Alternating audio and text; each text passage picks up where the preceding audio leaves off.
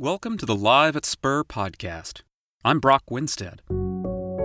SPUR is a member-supported nonprofit that promotes good planning and good government, putting ideas and action together to make a better city and region. One of the ways we do that is by hosting discussions, presentations, and other events with leading planners, designers, and urban thinkers. This podcast helps us share some of those great events with a wider audience. And we'd love to hear what you think. You can email us at info@spur.org or tweet at @spur_urbanist. This Live at SPUR podcast brings you a presentation by Gabe Klein on how our cities can best harness changes in technology and partner with the private sector to reshape themselves for the coming century. Gabe Klein is a special venture partner with Fontinalis Partners, a leading venture firm working in next-generation mobility. Prior to this role, Gabe held a variety of leadership positions in transportation, technology, consumer services, and consulting, including stints as the head of both the Chicago and Washington, D.C. transportation departments, and as a regional vice president for Zipcar. Klein's new book, Startup City, was just published by Island Press, and he visited the SPUR Urban Center on November 18, 2015, to talk about how cities can take advantage of trends in technology and entrepreneurship to solve problems and become better places to live and work. Here's Gabe Klein on the Live at SPUR podcast.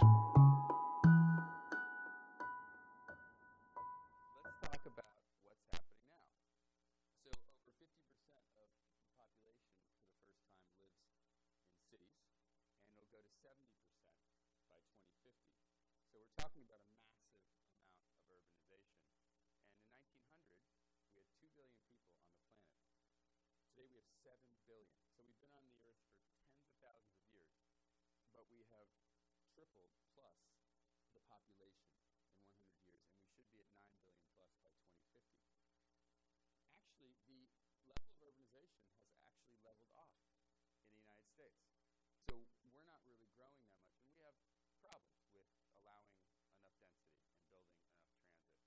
And, what people are starting to realize is the effect, or the limit, I should say, on how many people you can fit in single occupancy cars. So in China, they hit 30% car ownership, which is very high for them. It used to be like 8%. And they're realizing they have a big problem, and so they're trying to curb it now. And if you go to a place like Guangzhou, they have, I think, 60,000 bike share bikes in their system. So everything's bigger. So I'm trying to build the case here that we went through a period of hyperconsumption for 65 years or so, and that now we're going through a collaborative consumption shift. And that basically we're going from the me economy to the we economy in lots of different ways. And there's on-demand platforms, there's true sharing of things, there's some sort of fake sharing of things. There's lots of different things going on. But the reality is that younger people in particular, and also empty nesters coming back to cities, have much less of an interest in owning a bunch of stuff. People are more experiential. They want to travel, they want to go to a bar, they want to hang out with their friends, they want to sit in the park. They don't necessarily need to own everything. They're happy to use things. The other thing is, people have realized the true cost of owning a vehicle. It's $900 a month on average in a city. That's $100,000 more home you could afford if you didn't have that car or that second car. Young people still value transit. They really value transit, actually. And if you look at our land use patterns, they're really built around transit. The other thing that's happening in cities is that we're repurposing space. Often the space that we lost, or that we didn't repurpose, I should say, and de facto went over to cars when we got rid of the streetcars. This is the last streetcar line in D.C. It died in 1962 between the White House and the Capitol. And I asked the mayor if we could repurpose it as a bike facility, and he said yes, just don't screw it up. And then we screwed it up, and I tell a story in the book about how we screwed it up and how we fixed it on the street. It was very stressful, but we got it done, and now people come from all over the world, and they love it, and they ride it. And when we got to Chicago, we polled people, and over 60% of people said they loved to ride to work, but they weren't going to do it as long as we didn't have bike facilities downtown. But often in government, we shy away from doing the really hard stuff. And the problem is, if you don't go where it's really hard, you don't actually address the problem. So in this case, we put a two-way separated bike facility right down Dearborn Avenue, but we also put sensors in.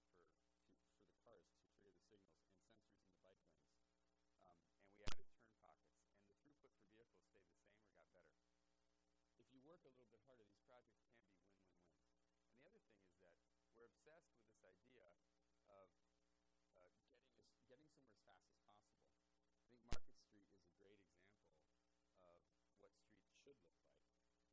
And we need to teach people about induced demand. If you build parking, you're going to fill it. If you build car lanes, you will fill them. In this case, most of the people are in transit vehicles. So let's talk about how we can get to where we know that we need to go. For one thing, we used to focus on safety, which is important, and mobility and throughput, and that was about it. And really the goals of departments of transportation have changed dramatically. And if you look at any of the press conferences that we had in Chicago with Mayor Emanuel, we very rarely talked about transportation per se. We talked about everything else. And we also set very aggressive goals. And government doesn't like to make very aggressive goals public, and that's exactly what we did. And we didn't get every one of them done, and there were other things that we didn't plan that we did get done. But the important thing is to set the goal psychologically if you want people to hit a goal. If they don't know they have a goal, they're not going to do it. And when it's public and they risk humiliation, it's amazing what government workers will do to get things done. And that goes for private sector people too. And so we built around these principles that matter to people. When you poll people about transportation for an election, it comes in at 23rd typically in importance. So you have to get to people through the things that matter to them: sustainability, choice, economic growth, and so on. So what I realized working in the public sector for 5 years after working in the private sector, that really it's about change management. And that's really what we're in the business of, is making as much change as we can, as fast as possible, good change, but bringing people along with us and figuring out how to fund things on the fly and piloting things so people can actually see it on the street, so they actually know what you're talking about when you ask them to get behind a program. And building stakeholder understanding internally before you go external. The other thing that we've got to start doing is designing around people versus particular modes of transportation. In Chicago, and this I thought was going to be very controversial, but we came out with the mayor's backing. We said, going forward, we are focusing on pedestrians first. When I had to explain to people, well, what about transit users and cyclists and auto users, I said, well, they're all pedestrians too. We were born with two legs. We've been walking around for tens of thousands of years as our primary form of transportation. And we design around the pedestrian. You have an economically viable city and healthy city, and you have a physically healthy city. So it's the indicator species of an overall healthy city. And there are things you can do, small things, immediately, like striped crosswalks, move to continental crosswalks. We put 600 of these signs in. People in Chicago said, I had no idea that it was a law that I had to stop them and control crosswalks. And our fatalities immediately went down. There's other simple things that we can do right now. Why do we allow large trucks to come in during rush hour and people are trying to walk to work and make deliveries? The number one and number two things that cause auto congestion are construction that's badly managed and delivery trucks double parking. So they're simple things. We've also got some cultural problems. Up in my neck of the woods, very progressive Washington, D.C., right over the border in Montgomery County, we're threatening parents with jail because they let their kids walk to the park or walk to school. When I was a kid, I walked, biked, skateboarded everywhere. I was a latchkey kid, never had N-Bell with me, 4, 5, 6 years old. But we've been, for far too long, trying to use suburban standards to plan our cities because cities lost their confidence. Cities became cut-throughs for people to come to work, and we didn't care. They also became ghettos, and so we didn't care as much about them. And we thought, oh, well, we'll just use these suburban design guidelines. And we're still trying to convince people, sometimes at the federal level or at the state level, that we don't want that in our cities. When I was a fellow at the Urban Land Institute, I was very proud that we got the Urban Land Institute to endorse the NACTO design guidelines. And this is significant, and I'll tell you why, because the land use and transportation connection is so crucial. And when the richest developers in the world are saying, we endorse this stuff, that means you sort of hit a tipping point at that point. Because you realize that this is a pro-business strategy. And we've been told for far too long that doing things that are good for people, that are good good for the environment are bad for business. It's just not true. It's exactly the opposite. If we want to be economically viable and we want to also save ourselves so we actually have air to breathe and we're not getting run over by cars, we have to do these things. So ULI did a study with Ernst & Young, and they were trying to figure out, by talking to private and public sector people, what infrastructure leads investment by developers, and what are people willing to pay for? Building highways paid almost no dividends. And so finally we've got numbers from urban areas that show when you make a place safer and people actually want to be there, they don't feel like they're going to get run over by a car, guess what? Business goes up. People actually want to live there again in a city that feels safe. The other thing, and I love my friends at USDOT, but they've been dead wrong for 15 years about this increase in driving that we're supposed to be seeing. It's just not happening. And so we're finally starting to see a backlash against unnecessary spending on roads and highways. And if we stop pretending that investing in roads is good for us in the long term, and we start realizing that if you connect land use and transportation with transit can actually be profitable, as it is in Hong Kong. MTR is a land development company and a transit agency, and they're profitable. But what we do is we separate those two. We don't let transit benefit from the land use change. And then we think that the road is actually free, which is totally false. And what they've realized in places like Shanghai is that urbanizing very tightly, mixed use, high density, and transit gives you a bigger return. It's actually pretty simple. We also have to realize that our choices have direct impacts on carbon outputs. And at some point, we're going to move away from the gas tax as people are using less and less gas, right? And we're going to have to move to user fees.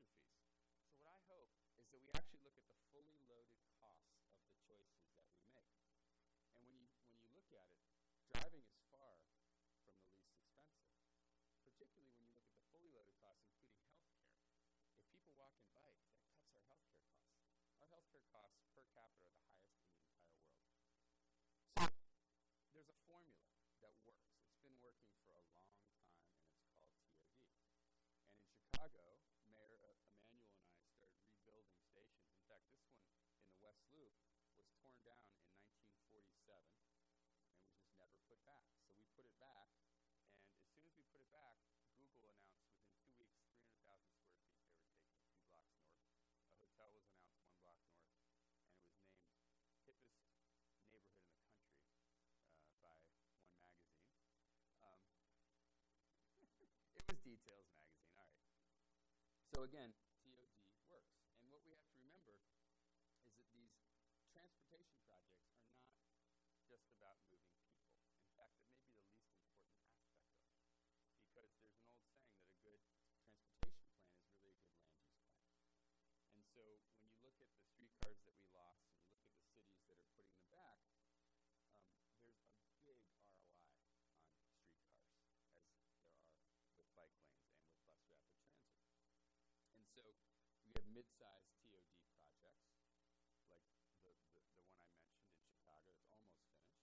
And I would argue that bike shares, zip car pods, things of that nature are small TOD. When you see developers and apartment complexes advertising, we have zip cars on premise, we have bike share on premise, you know it's having an effect. And in DC, they did a study and saw that retail business was up to 18% higher around bike share stations. When we were first putting bike sharing and nobody knew what it was, we had businesses, pretty big businesses, saying, please don't put that ugly thing in front of my store. And then a year later, we had people saying, can I buy one of those for $55,000 to put in front of my store? So sometimes you do have to lead, and then people will follow. And then you have mega TOD, which in this country, we say, well, we can't afford high-speed rail, which I think is pretty hilarious. So it's all TOD. It's just a matter of scale. Now, not everything needs to be a mega project, and we do need to think about ways that we can empower people to build public spaces. So we had a project in Chicago, or a program, I should say, called Make Way for People, where we activated alley spaces, plaza spaces, parking spaces, and so on. And, what did we find? We found that 80% of businesses foot traffic. And we put in those people spots, and they were spending 10 to 20% more. And people on foot tend to spend more per time that they enter a store, whereas the person driving will spend more on that trip, but they won't make as many trips. So overall, you get 20 to 30% more per month from somebody walking or biking by. The other thing I want to mention is that you can do big projects really fast in cities, and these seem like insurmountable problems.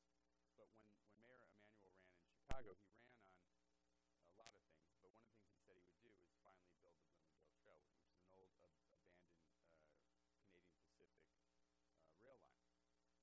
And he tossed it over to me and said, Gabe, if you don't build this, you'll be fired.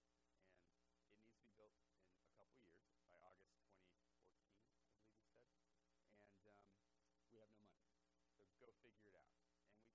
And I talk about it a bit in the book, but by setting an aggressive goal and then breaking it down into manageable steps, we did it. We linked 5 neighborhoods, and we built the longest elevated trail in the world very quickly. And it took collaboration with the Trust for Public Land, the Park District, the state, the county, 500 individual landowners. It was a lot of work, and we did it in record time. So if you reach out to the private sector and you ask them, how can we align our incentives so that you benefit, we benefit, and the public benefits, it's amazing what they will come back with. But we don't typically do that. We'll do a big RFP, or we will just sort of battle with the private sector, or we'll question whether they have any good in them at all. And the reality is there are people that want to do good, and also that making money is not necessarily a bad thing. The reason the Divvy bike share system and the Capital bike share system are so good and people love it so much is they're run to be profitable. A more profitable service is typically a better run service. So we can bridge this divide, and we have to, because the level of change that's coming to cities and to suburbs, but more so to cities, it's going to be much faster than anybody thinks it is, except for some of the folks over at Google, perhaps. When I started speaking about a year and a half ago, Elon Musk said we aim to have self-driving cars within 3 years. And then a few weeks ago, they just downloaded it to the cars. And people say, well, yeah, but this isn't going to happen very soon. Like, we need some government regulation. And I've talked to NHTSA, I've talked to a lot of folks. The federal government does not plan on regulating this. For them, it's just a continuation of cruise control. They didn't regulate cruise control. They aren't going to regulate this unless there's some massive failure with it. So it's going to come to the states. And the states are going to compete for the business and to be the most innovative. And it's going to happen very fast. And I think if we are going to have this technology, we need urban scale vehicles and at urban speeds. I mean, I think we've got some serious cultural issues. In 2013, the death rate from guns finally crossed the death rate from cars, and we had 32,000 from each. So I do think that cars will be outlawed in city centers or self-driven cars because they're too dangerous. And I think we will also have to think about what is transit exactly. I mean, we know there's high-capacity trunk lines. We know what light rail is. But we have some local bus service that's really not that great. And I think there is the opportunity to make it better. I don't think every bus needs to be 54 seats. And I think with the advent of vehicle-to-vehicle communication on top of autonomous technology and the ability to convoy vehicles of all types together, it will redefine what some transit is. And even companies like Lyft trying to fill 4-seater vehicles, which could be 13-seat vehicles like Bridge or Chariot, it's going to be very interesting to see how the government decides to partner with firms that can provide a service at considerably lower cost that may be higher quality for the consumer. As an example, in D.C., we were paying Veolia $65 a ride to move people to dialysis treatment. So we did a pilot, this is after I left, this is more recently, with taxi cabs, with a $30 voucher system. So instead of having to call a day in advance to go to your dialysis treatment, you can now get on an app and order it 5 minutes in advance, and it costs the government half, and the customer gets a better service.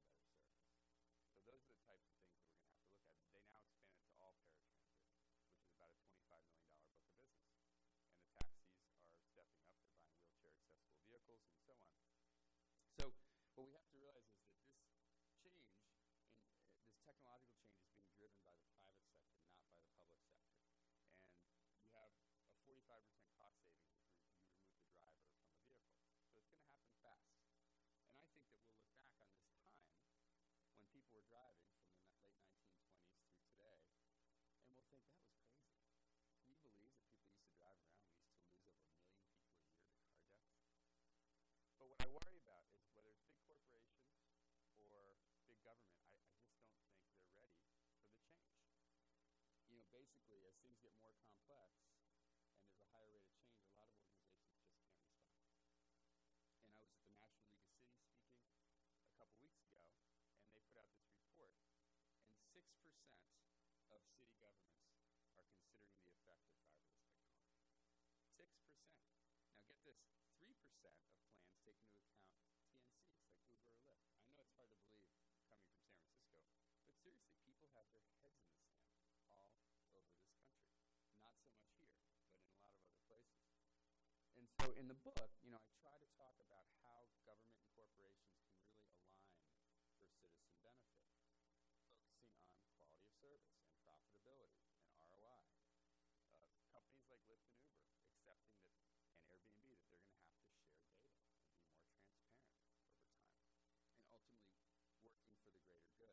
For those of you that work in government or want to work in government or have worked in government, we've got to start viewing the city as a system versus silos. And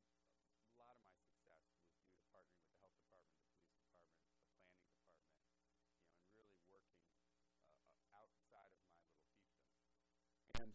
and really working outside of my little fiefdom. And I think what we're going to have to do, as we do look at the city as more of a system, is really accept the original change management model, which is built around death. What's going to happen in cities is the death of a lot of things that we take for granted, a lot of the sacred cows, the local bus that we might think is equitable in a low-income neighborhood. But really, for the hourly worker, it's not getting them there reliably. Or the company that built its business on the back of the automobile, and that business doesn't exist anymore. And those jobs go away. We're going to have to accept that. And there's a lot of upside. Once you accept the death of some of these sacred cows, then you can say, wait a second, what are the opportunities? If we get rid of parking in cities, like if we merge transportation as a service with autonomous vehicles and get rid of, and the best figure I've seen is that 85% of cars in cities, think of what we can do in the public space. Think of how much more space can be devoted to people. Walking, biking, transit, park space. Think of what we can do in the private sector, in developments. Imagine if we could build smaller units and no parking.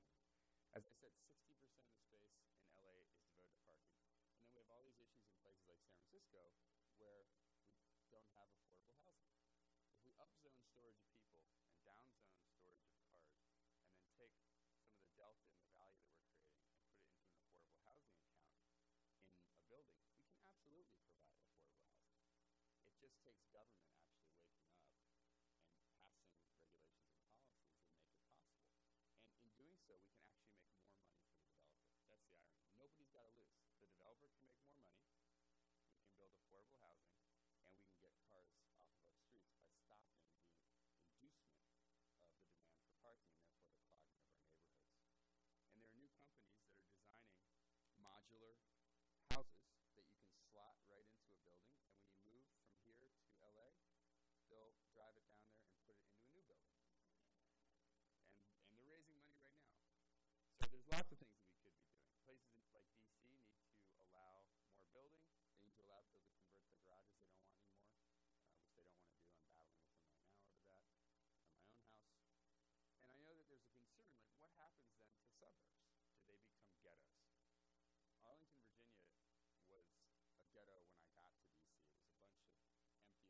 Home Depot wanted to open there in the Rosslyn to Boston corridor and build a huge big box store with a big parking garage, and they said no. They said we're going in a different direction. We're going to build, high quality metro subway. We're going to build tons of density. We're going to put in bike facilities.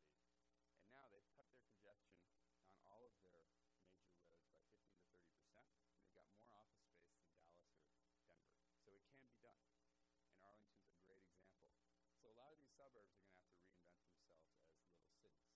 Let's talk a little bit, though, about some of the other technologies that are going to affect the way our cities are shaped. And I feel like I'm preaching to the choir here in San Francisco, but 3D printing is going to revolutionize so much. What does happen to our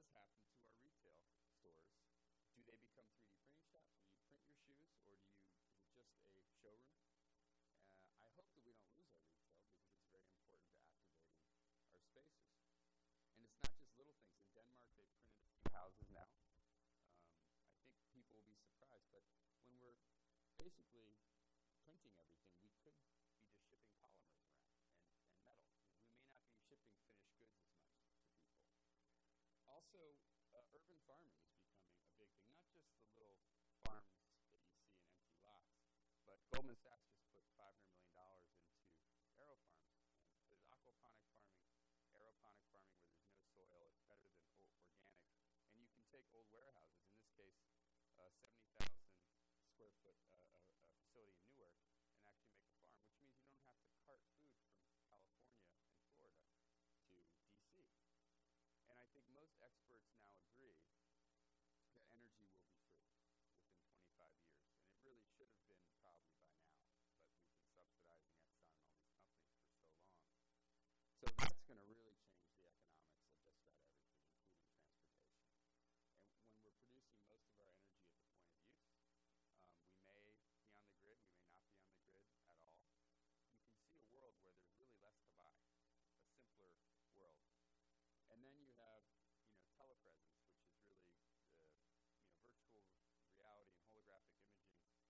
The federal government is now going to be using that to go to Mars. But what's really interesting is to think about going to Milan and going shopping with your wife and never leaving your couch. And so, how does this revolutionize the way we travel? Or I could beam in here and give you this speech, and I look just like this, but I'm not here. So, is it possible that we could be traveling less?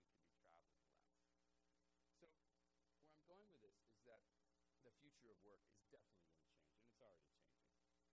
I have 7 jobs. A lot of people don't have one job anymore. And you see the whole maker sort of market being created. And how much of that is because people want the artisanal stuff that we used to have 100 years ago? That's probably part of it. How much is it that people can't get a job, so they're going to make stuff? There's a lot of things changing. The Economist and McKinsey did a very interesting study on the future of work. And the 2 things that came out of it that I thought were fascinating is the growing use and sophistication of automation will shift the emphasis of human employment towards creativity and social skills, not STEM, because the rumor is that a lot of programming may be automated through AI, right? So what happens to the economy here when programming is automated? And in the next decade and a half, digital technology will dissolve the concept of work as we know it. So they didn't use the word change, and they didn't say 30 years. They said dissolve work as we know it in 15 years. Now, when that happens, where are people going to want to live? I think people are going to want to live in real places. I don't think they're going to want to live amongst a bunch of highways. People are going to want to live in safe, compact, transit-oriented places, dense places. And the safer it is, and the better it is, the more successful it will be in terms of drawing people.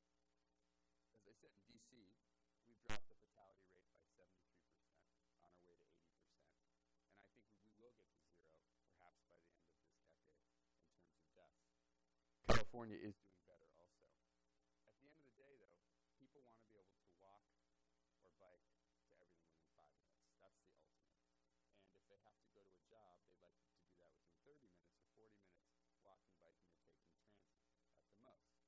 No matter how it ends up, if we're working 80 hours a week, like many of us do now, or working 5 hours a week, like I think we might in the future, the reality is we're going to want to spend more time, I think, in our neighborhoods. I think we are potentially heading back to a simpler life, where we produce more in our communities, we spend more time in our communities, we travel less, and we're more present with our families. And I don't think that's necessarily such a bad thing, but it's going to be a painful transition getting there. But transit is still absolutely key in this world. And Chris Lineberger did a great study on Boston. And, the 6% of the land that houses 37% of the region's real estate and 40% of its population, 42% of its employment is also getting like 90% of the investment right now for development. And it's all around T stop in Boston. So at the end of the day, what people really want is mobility, proximity, and connectivity. And at least for a while, there's a pretty big business there. It's a $7 trillion business. But it's not going to be in people owning as much stuff. I do worry, though, that we're going to go back to a time where landowners control everything. It is possible. And we need to give more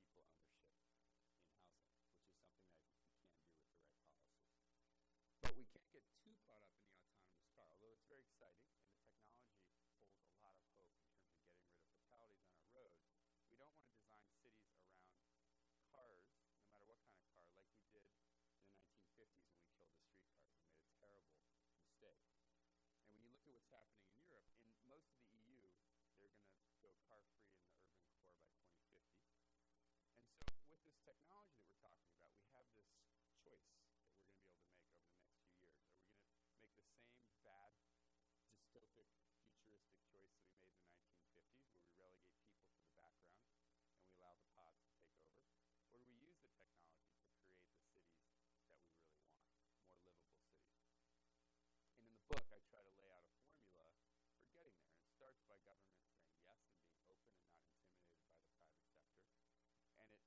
And it is important that we allow experimentation, as the private sector does in the public sector.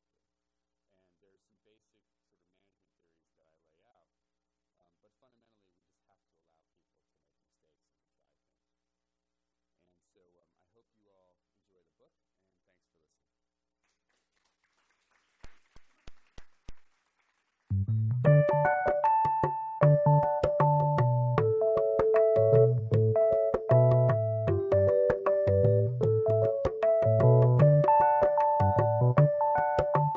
That was Gabe Klein, special venture partner with Fontanellis Partners, talking about some of the ideas covered in his new book, Startup City. His talk was recorded at the SPUR Urban Center in San Francisco on November 18th, 2015. We'd love to know what you think about this presentation and about the Live at SPUR podcast.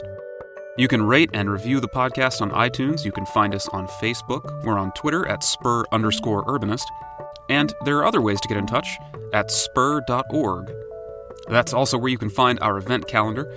Check out what's coming up near you. We've got events in San Francisco, San Jose, and Oakland. If you like what you've heard, we hope you'll consider supporting our work by joining SPUR. Head over to spur.org and look for the big blue button that says Join SPUR. I'm Brock Winstead. You've been listening to the Live at SPUR podcast. We're SPUR. We support ideas and action for a better city. Come join us at spur.org.